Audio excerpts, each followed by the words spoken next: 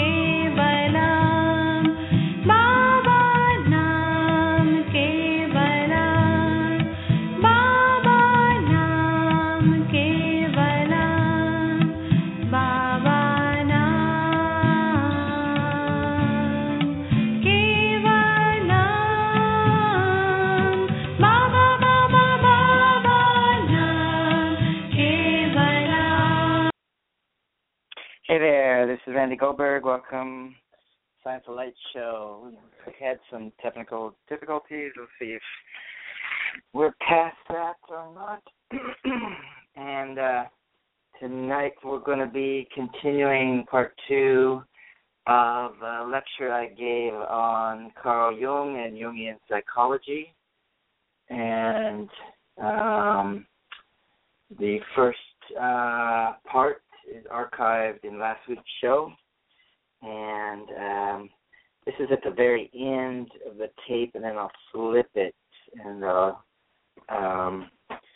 see exactly where we were in the conversation. It might not flow exactly, so I might just add a little bit of context to what I was talking about.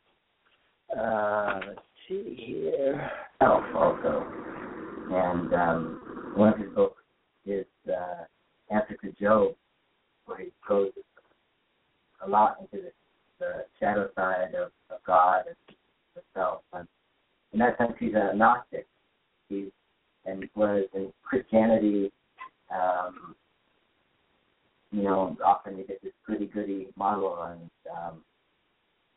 he wanted to always bring in the shadow aspect of everything and that created totality. And that they really love the last face of the face. Yeah, that's written by enough. Completely have enough. When you're using the word depression, how do you define it? Well, it's depressive. I'm talking about you feel. It's like pornography. You know it when you see it. You know it when you see it. When you feel depressive mood. So when we face things in ourselves that are uncomfortable, it's sort of like there's, when the ego gets fed and gets inflated, often it can have a superior feeling, and it doesn't like to be challenged. It doesn't like to be, for instance, to face its own faults and weaknesses and things like that. So that's what I'm talking about in terms of protection. I'm talking about building it down and it's still something. I think that's the label that the Jungians basically feel that if you're not going to hurt yourself, somebody else, then that's you're in your process. And outside of but he would say that that's part of the dark side of the self.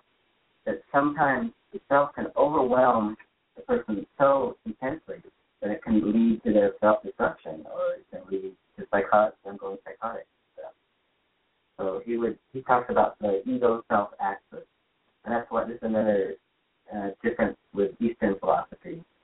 That in the East they always sort of try to diminish the self, the ego, and there's a great worshiping of I live in India, and in India you can see sadhus, people who devote themselves to their spiritual life, who like totally reject the body, try so much to they reject the material world and are so entranced with the self, with the divine world, that they'll mortify their flesh and they'll whip themselves and go around naked and smear themselves in ashes, and they just beg the whole time, and they even eat their fecal matter and say everything is equal to me, everything is God.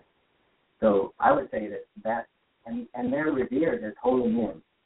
But I would say that that's an example of how in that culture the self there's a little bit imbalanced. There's so much spirituality in that culture, and what we need in the world, I think now, is a balance to East and West. And in the West, we're so into ego and into accomplishments and into the material world.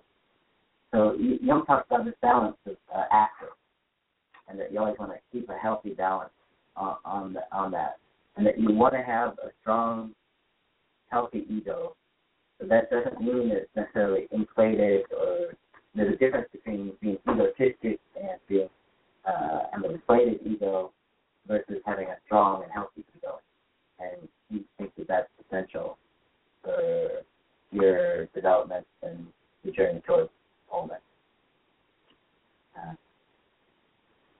Getting back to this alchemical model, after if the water is flowing and it doesn't freeze up, then you get to, after the darkness of Negredo, is albedo, white phase something.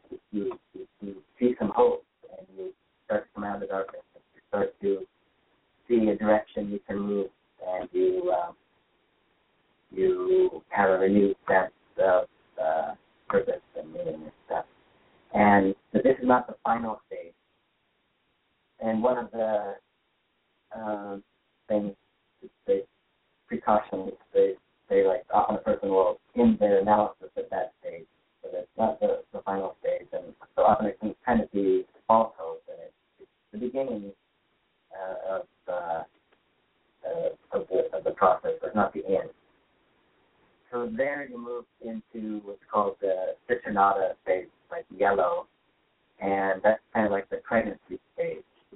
And so this can be frustrating too, because you're waiting and you planted the seed, but you have to go through this, it's kind of the dweller on the threshold, one of the descriptions of that stage. The hanged man carved in the tarot deck. And so it can be a frustrating stage, but the final stage is the rubedo stage, when so since it's a red phase, and so it's like passion and for life, like living was full of dynamism and full of life. And so that's like the alchemical model, and Jung wrote tons of volumes on alchemy and really got in. He thought that this was a model of spirituality, and it was tapping into a Western tradition where it was getting a more directly from the spiritual model, directly from people's unconscious, versus was dogmatic and rigid religious models had become very confining. Not as useful. kind of therapeutic techniques to use to use people to do that? So, getting to know yourself, and so if and it's interesting, when he died, he said that the future he felt was in somatic psychology, that getting into the body, and there's, since he died in the beginning of the 60s, there's been a lot of development with that.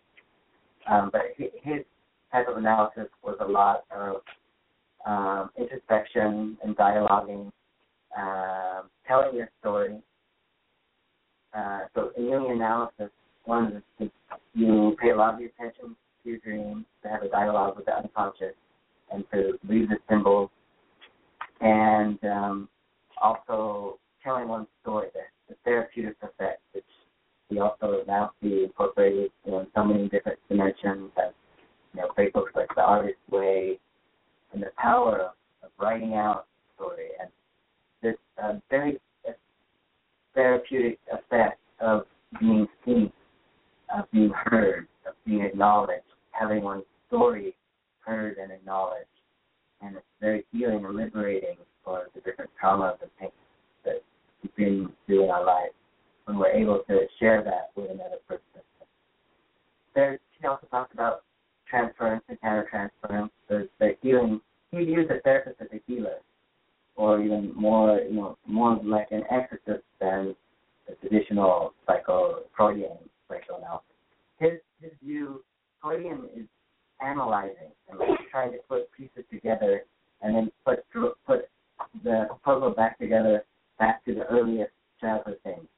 And Jung was not as worried about or focused as much on early childhood. He thought that being in the moment, that all of life is a process, and you're constantly in that process, and that in his view, instead of that analytical synthesis, that the therapist needs to use their intuition to help understand the dream, and that all this is more of a holistic understanding of the person, and for instance, with dreams, it's authoritative person to interpret their dreams. The therapist helps them, but you are going to know more than anyone else what your dreams are saying to you, and what the unconscious associations are.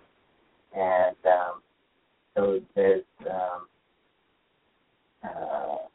that's another part of the mix in the model. We talked about the power of thought.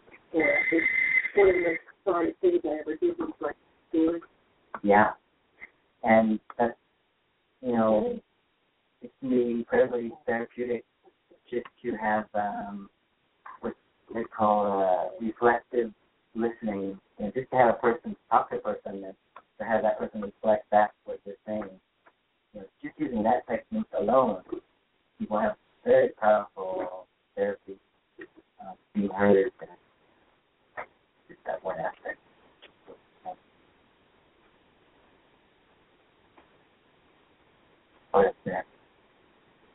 But so Jung has talked about so many different topics, and it's so broad.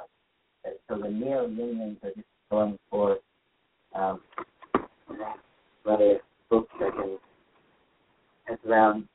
And with the neo-Jungians now are just coming out with so many different interesting things, and it keeps broadening and expanding. But active imagination is another tool that's used in therapy, where you can work with the dreams, and so after you've had a dream and you're working with it, you can do active imagination, which is sort of kind of Jungian type of meditation, where you aren't, it's not the same as just sitting there and thinking and consciously willing to your ego what the further aspects of the dream might be, but to try to go into an in-between place and to allow images to come forth and to work with the dream material in that way. So, for instance, if there's a frightening dream, then once you have enough ego strength and you're willing and you want to go back and try to figure out who that frightening image or that frightening figure your dream is, then you can go in active imagination and dialogue with that figure, with that symbol, with that aspect.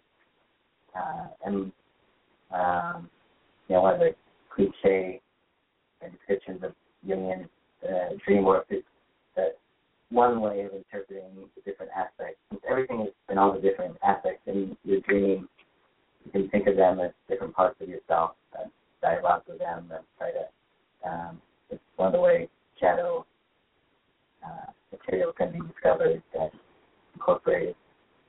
And with the dream work that you're speaking of, I've experienced something that throw it out. It's more empathic, I feel, through the impressions that I get from other things, what I lay my hands on, the people's energy that I come in contact with, even the food that I eat will sometimes, I believe, generate in the dream state a totally disjointed dream sequence that is part of that other person's makeup. Because when I use kinesiology, it's significant if I add just yes and no questions. And then I ask, was I getting input from an external source that I've been recently in contact with? And the answer was yes. That through empathy, psychometry, whatever, I was picking up aspects of the person that prepared the food, because when I prepare my own food, it's energized and I don't have the same dream pattern whatsoever.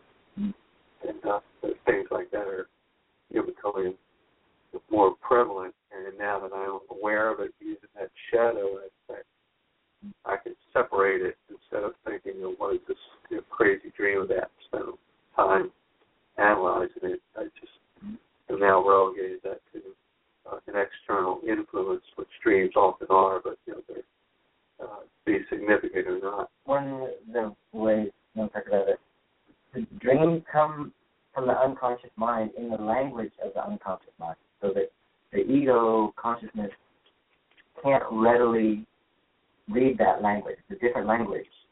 And that's part of what a lot of the work that you do with a therapist is therapists can help the person.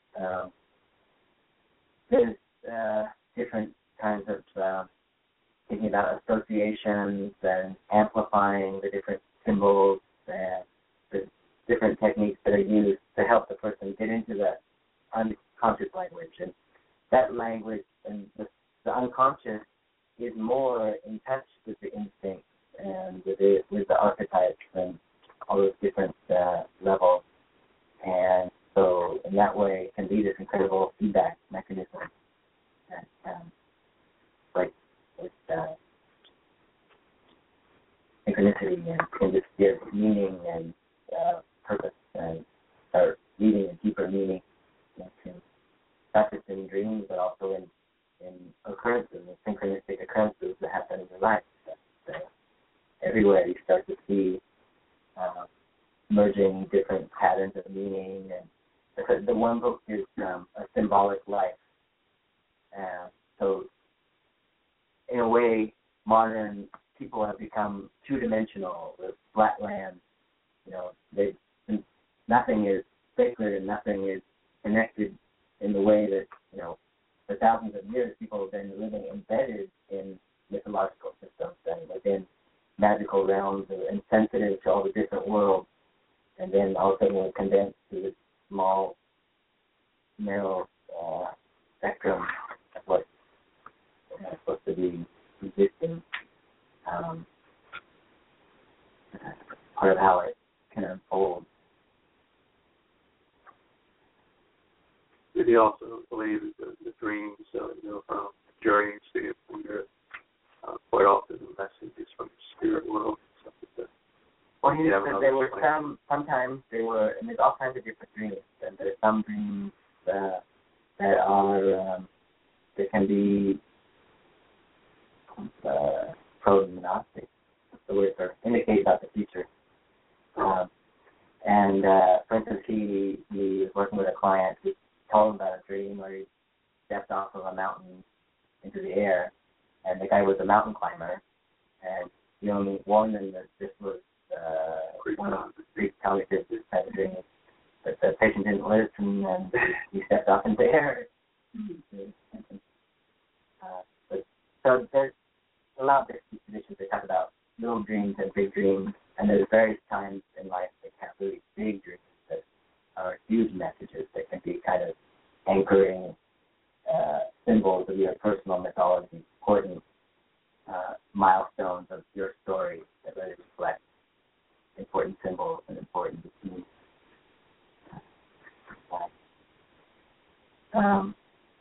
Very interesting ideas about compensation. Because so much of life is unconscious, we're acting unconscious. We're not necessarily aware of our motivations or our intentions. And a lot of what people do is try to compensate for different things in their life. And it's usually unconscious compensation. So a lot of like macho people might actually kind of feel insecure, so they, in order to compensate, they act like they're super tough. And so that's going on all the time, and it points to the unconscious dynamic. And the really interesting aspect that Jung talks about, there's this concept of anti-adromia. The psyche is always seeking balance, and if you go too far in one extreme, but then the psyche is going to swing back, and you're going to want to compensate, and often that's stuff that comes in from the shadow material. But so, for instance, in the Catholic priests and stuff we see who are pedophiles, they're trying consciously to be so good and to be so pure and perfect and not have sexual impulses and this and that, and then it comes up in another form. It's kind of like a figure eight. I was thinking about like Latino culture. I worked in part of D.C., Mount Pleasant, and there's a lot of Latino up there. In that culture, they consciously, they'll whistle and they'll be really aggressive and quite crude to like women who are walking by. So consciously they have kind of a quite crude view of women, but unconsciously then they constellate this very pure Madonna image of the women. And so this is kind of the principle of what you consciously, and this also relates to kind of part of the shadow material I got in touch with when I was talking about my own midlife crisis and stuff. It's like Jung says, one of the myths of modern man is that where there's a will, there's a way. Because we have so much of ourselves that's unconscious, and in fact, what we consciously contemplate in our mind, we're unconsciously constellating its opposite in our unconscious mind. So there's always going to be this balancing effect in your psyche. And so that's part of the wisdom then of trusting your instinct and trusting the unconscious and allowing for greater space like that. So this whole idea of conversation is really fascinating to see that dynamic. I see that a lot in my life. There's something, it's like I always know that if I find whatever going to some extreme on one side, it always does that. It always swings one or the other way. And then I usually learn something from that. And I kind of learn how to even that out and balance it. And I've seen that a lot. Yeah. It's very interesting. But I always know I'm going to come out of it good because when it goes one way, I go, okay, I know. Here it goes the other side, and I'm going to figure it out. There's a famous saying about like, people who are obsessed with spirituality have sexual problems, and people who are obsessed with sexuality have spiritual problems. Too much.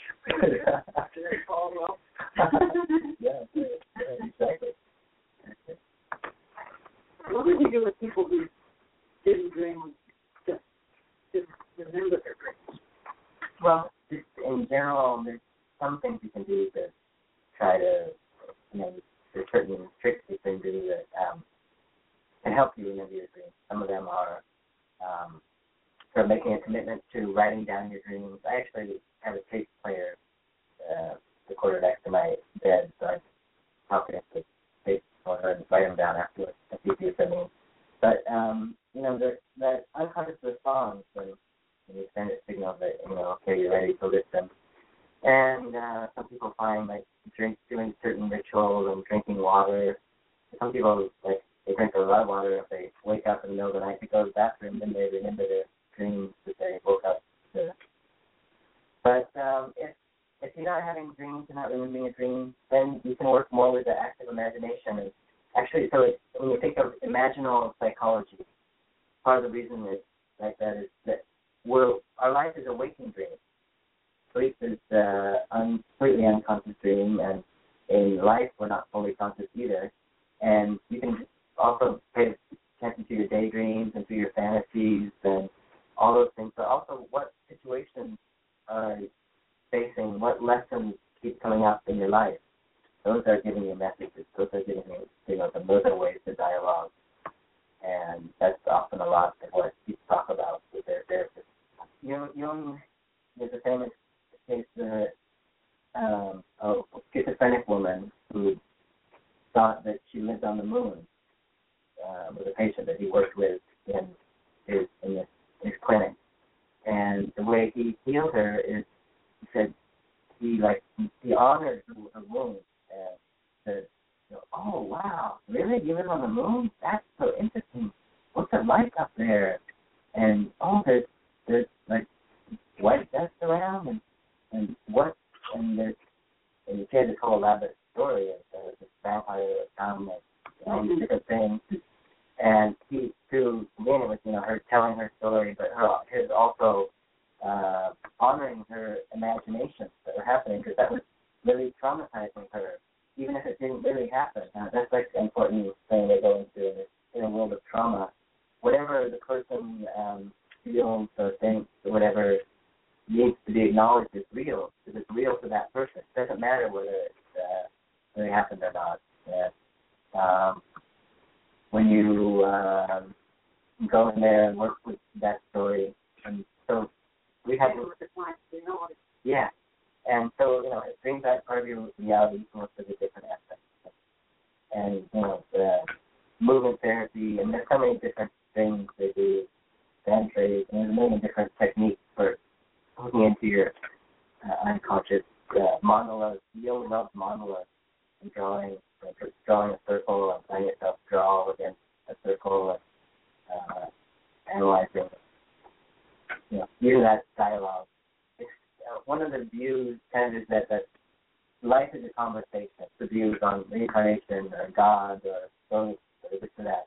It's like part of how people get frozen in their life is they're unwilling to dialogue and discuss. And, this is maybe if Jung has an application to world peace and to greater understanding, particularly at the age of terrorists. Why would people be terrorists? Why would they want to go and blow themselves up? How could they be so frustrated? Maybe there's some dialogue that's not happening, and when people become dogmatic and become rigid, often the dialogue shuts down, so that Jungian psychology is all about everything is a conversation. And the questions are more important than the answers. The answers will always be shifting in your life. Life is a process. Often there's something, very emphasized in the whole Grail search, Arthurian legend. The importance of the questions and knowing the right question. Idea to live your life by some framework. Say again? What matters is asking questions and not having answers. Does that mean that it's not important? That's how some believe. No, the answers are important, but if you're not asking the right question, or answers change. What was the answer one time won't necessarily be the answer another time. So it's not that the answers aren't important. A lot of people never think about the questions, and plus they limit. That's sort of the definition of the dogma. don't ask anything outside of this circle of your prescribed beliefs. That's taboo. That's and it relates a lot to people's neuroses and different cultural limitations and different shadow aspects. And that's been kind of one of the good things that part of it, the Oprah and the talk shows and stuff. There's a lot of shadow and repressed and stuff that wasn't out there on the table that now people are more comfortable dealing with and talking about. Now you've got the ship. Right. Floating out there. But so in Jungian terms, they see that as a healthy thing. And also, so in interpersonal conflict, one of the phrases that we learn from relationships by being in relationships, and often we can be very critical with ourselves and with others, and there's also this new age idea. Some people say, well, I don't want to get in a relationship. I'm going to wait for my soulmate to show up. It's super that, but it's like they jumped into the water and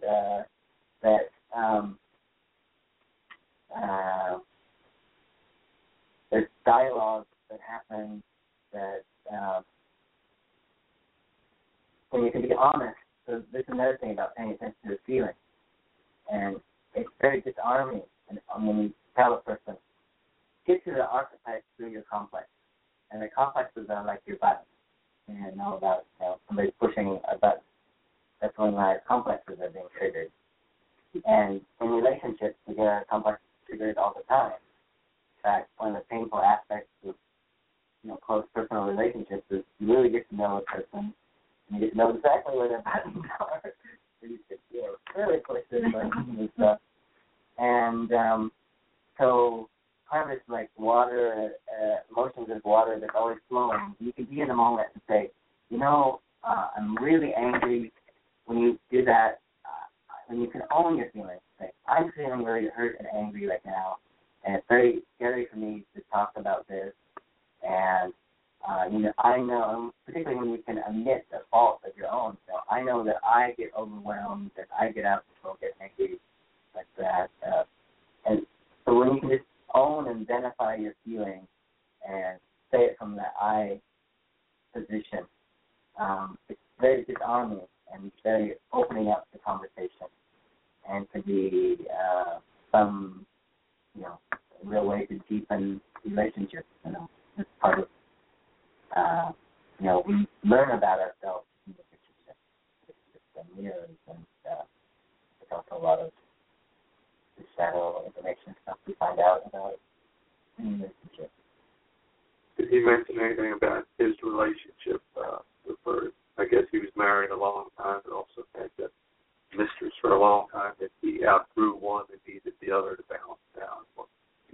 Yeah, he talked about how the one, Tony Wolf, was kind of like a muse, that his wife was sort of more of a motherly figure, and that Tony Wolf was sort of more teaching him about his feminine side.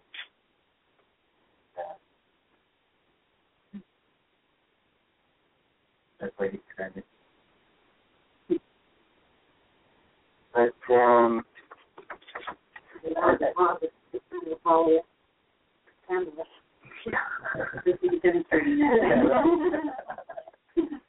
and another shadow sign you asked me about I started to realize that one of the archetypes that I was dancing with, the channeling, whatever, is the puer returner. And so there's puer and there's puella, it could be male or female, but it's basically the Peter Pan archetype. It's rock stars or classical puer type personalities. Puer, it's also the archetype of the divine child. And so all the different archetypes, they have it's like the instinct. They have their archetypes are viewed as neutral.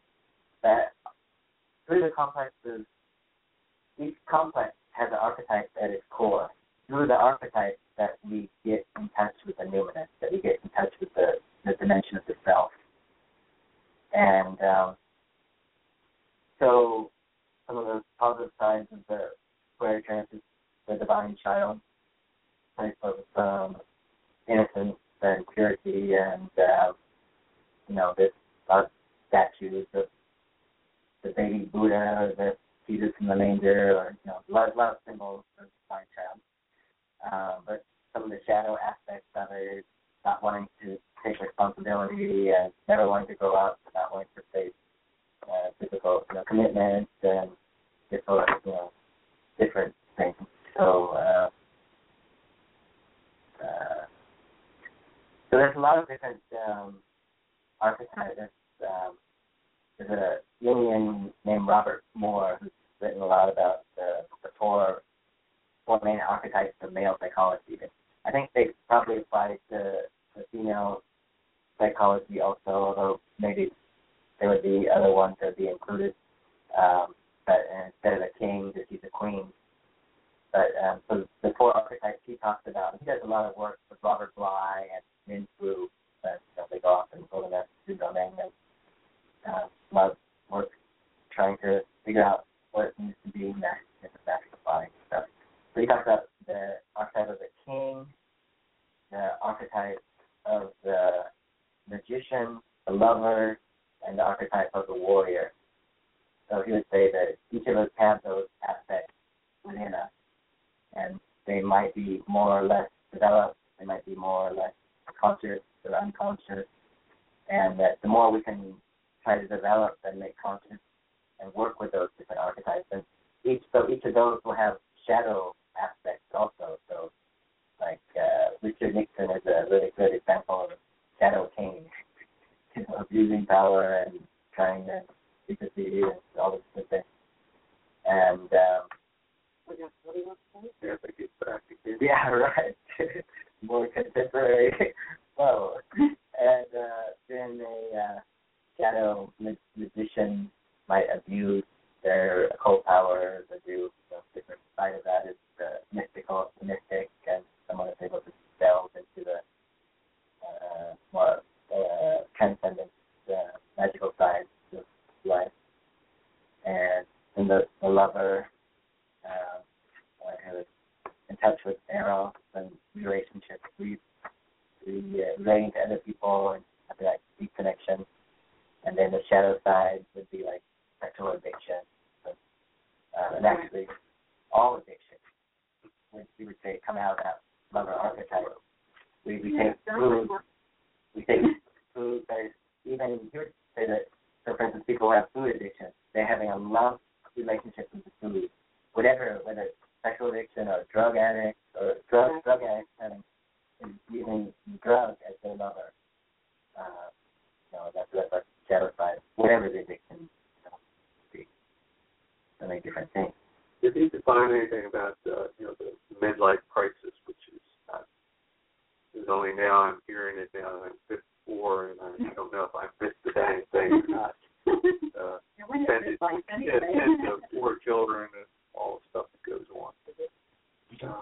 Yes, it's different because he would say usually it doesn't happen until at least 35, 40. There's one Jungian lecturer who talked about that at age 40, a lot of clients he worked with, these defenses, people's psychic defenses break down, and often disease or different things will break through often around that age.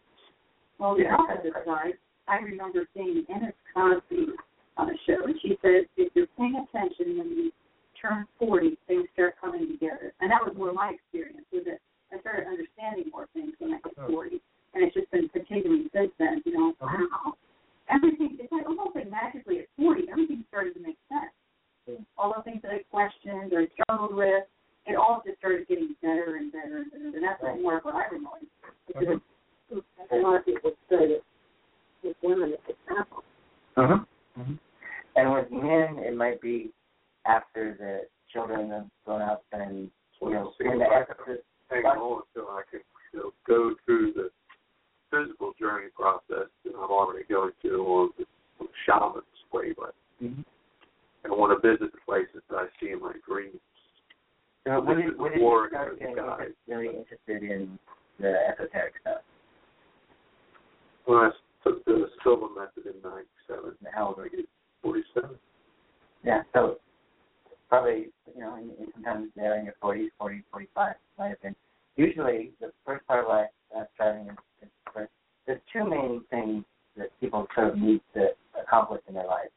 One is to have some expression of their life that they feel they've accomplished, so some outer accomplishment, and then some inner connection to what is sometimes called the transcendental function, to something that gives meaning and fulfillment in life.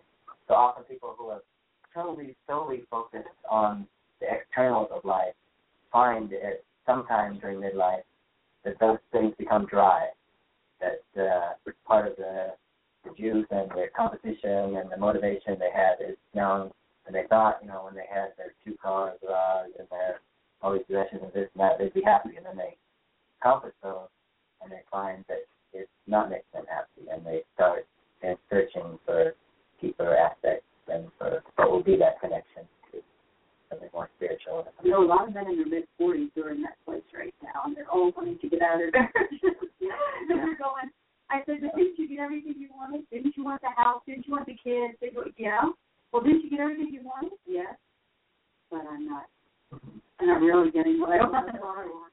And that's a lot of times when it's aggressive, then it just turns into skirt chasing and diversion rather than facing.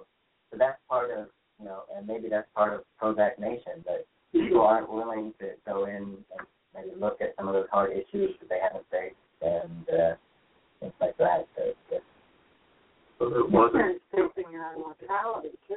Yeah. Yeah. And that's part of, he said, that's part of that midlife from the midlife perspective. And it's something you can tell that somebody's down, but they won't get it till they get there. And then they can look back and they have this visible understanding of how quick time goes and how short time life is. And they can see their body starting to break down, and that they understand it visibly. That then you get the males who get involved with much, much younger women. Yeah. Trying to, right. Which is kind of where they turn it back on the... Women are doing now, too. Someone through the bill. Through it again. That's right. I don't want to get through that. So Jung was adding like this feminine dimension, this emphasis on mother, he wrote so much about it. And there's a great Jungian who came and lectured about the Hitchcock films. And Hitchcock had the mother complex of all mother complexes. You see in so many of his movies, this dark, sinister, older woman figure that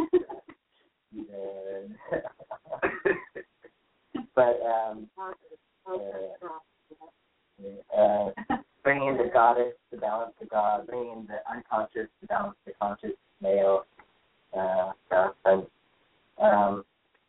you talk about logos and eros, that and about anima and animus, that each of us have that inner, both men and women have male and female aspects, and so logos is directional, analytical ability, and eros is relational ability to connect with other people, and that our society is so much out of balance in a logos kind of way, bring in more of the eros. Raising generations that are more in contact, more in relationship with machines than they are other human beings. Yeah.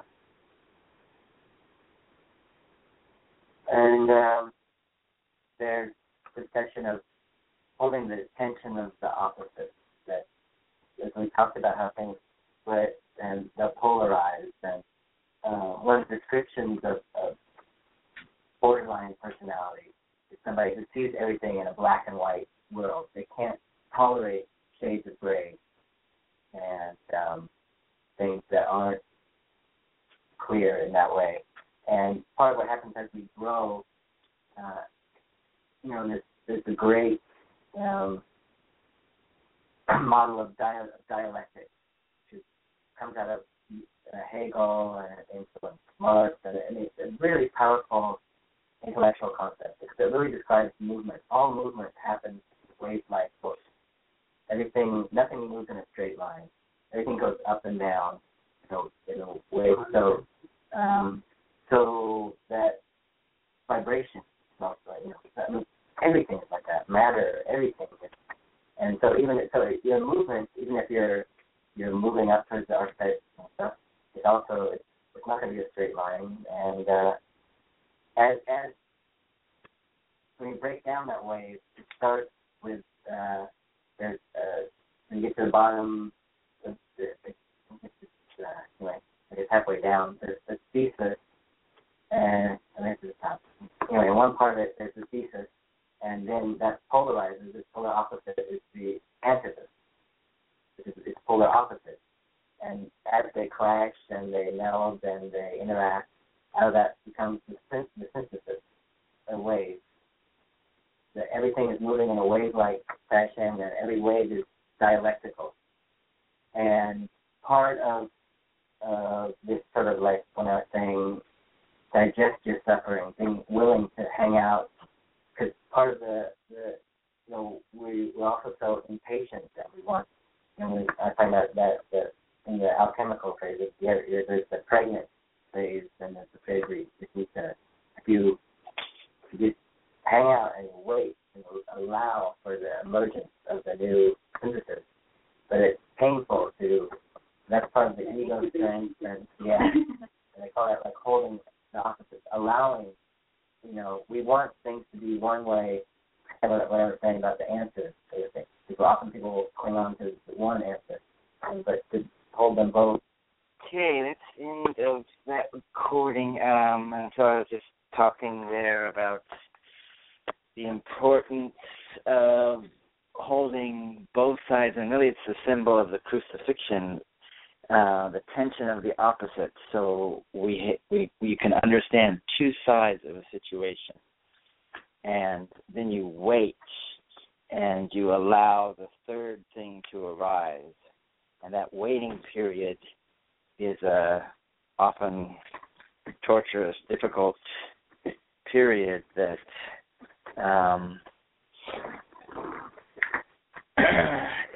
that's the difficult phase to get through, but that's where the new can emerge, and there's a lot of importance given to that. So, that was that talk. You can listen to the other part. To go to archives and listen to last week's show. If you have any questions, free to press 1 and get on the call queue. I can see there's someone who's been waiting. And let me unmic you. Hi there. How you doing? What did you think of that? Did you have any thoughts or ideas or questions about that material, or how are you doing? And this is the person, you've been on hold for a long time, from the 360 area code. Can you hear me? You were, I can hear you. Hi there. How are you doing? I was just basically listening. Okay. Did you have any thoughts or comments that got stimulated by what you were hearing? Actually, I was kind of distracted and I didn't hear. Okay, good. That's a good way to bring it in. Just let it flow over you. It would be like the unconscious. I like that method of, it's very Jungian in a way. So, fine. Okay, I just wanted to check about that because you were in the call queue. And so I want to thank folks for listening, and we'll go out with a song by the Kennedys from their album Better Dreams, and this song is Breathe. Happy holidays, everybody. Great time to have gratitude in your heart and count our blessings and All the best.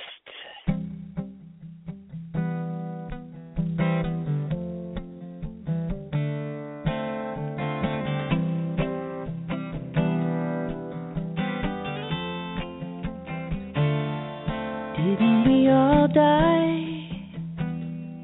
Didn't we all die at the start? Aren't we alright?